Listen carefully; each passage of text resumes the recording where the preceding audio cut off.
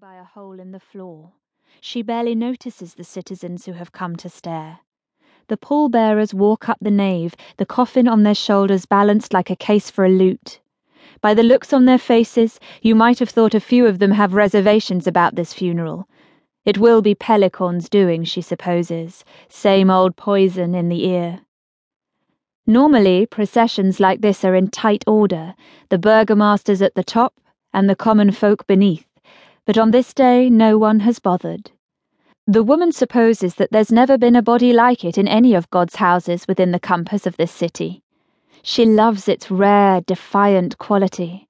Founded on risk, Amsterdam now craves certainty, a neat passage through life, guarding the comfort of its money with dull obedience. I should have left before today, she thinks.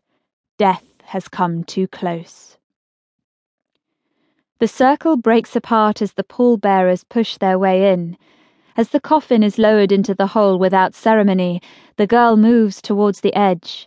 She tosses a posy of flowers down into the dark, and a starling beats its wings, scaling up the church's whitewashed wall.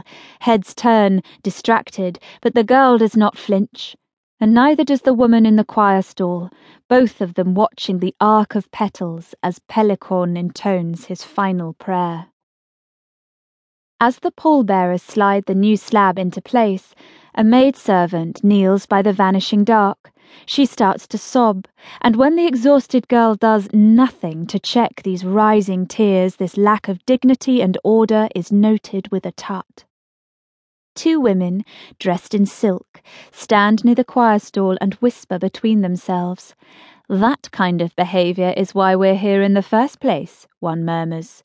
If they're like this in public, they must behave like wild animals indoors, her friend replies. True, but what I wouldn't give to be a fly on that wall. Bzz, bzz. They stifle a giggle, and in the choir stall the woman notices how her knuckle has turned white upon the moral misery cord. With the church floor sealed once again, the circle dissolves, the dead at bay. The girl, like a stained glass saint fallen from the church's window, acknowledges the uninvited hypocrites. These people start to chatter as they exit towards the city's winding streets, followed eventually by the girl and her maid, who move silently, arm in arm along the nave and out. Most of the men will be going back to their desks and counters, because keeping Amsterdam afloat takes constant work. Hard grind got us the glory, the saying goes, but sloth will slide us back into the sea.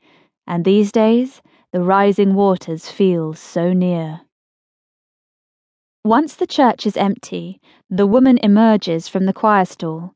She hurries, not wanting to be discovered.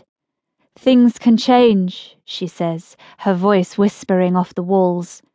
When she finds the newly laid slab, she sees it is a rushed job, the granite still warmer than the other graves, the chiselled words still dusty. That these events have come to pass should be unbelievable. She kneels and reaches in her pocket to complete what she has started. This is her own prayer. A miniature house small enough to sit in the palm. 9 rooms and 5 human figures are carved within, the craftsmanship so intricate, worked outside of time. Carefully, the woman places this offering where she had always intended it to lie, blessing the cool granite with her toughened fingers.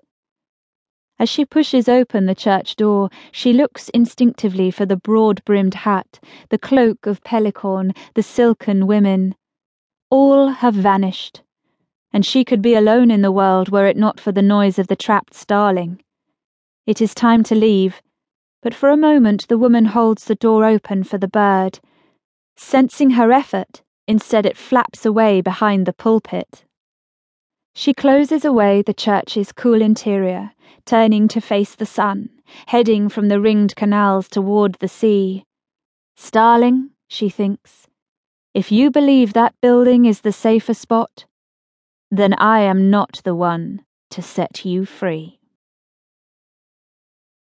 Part 1.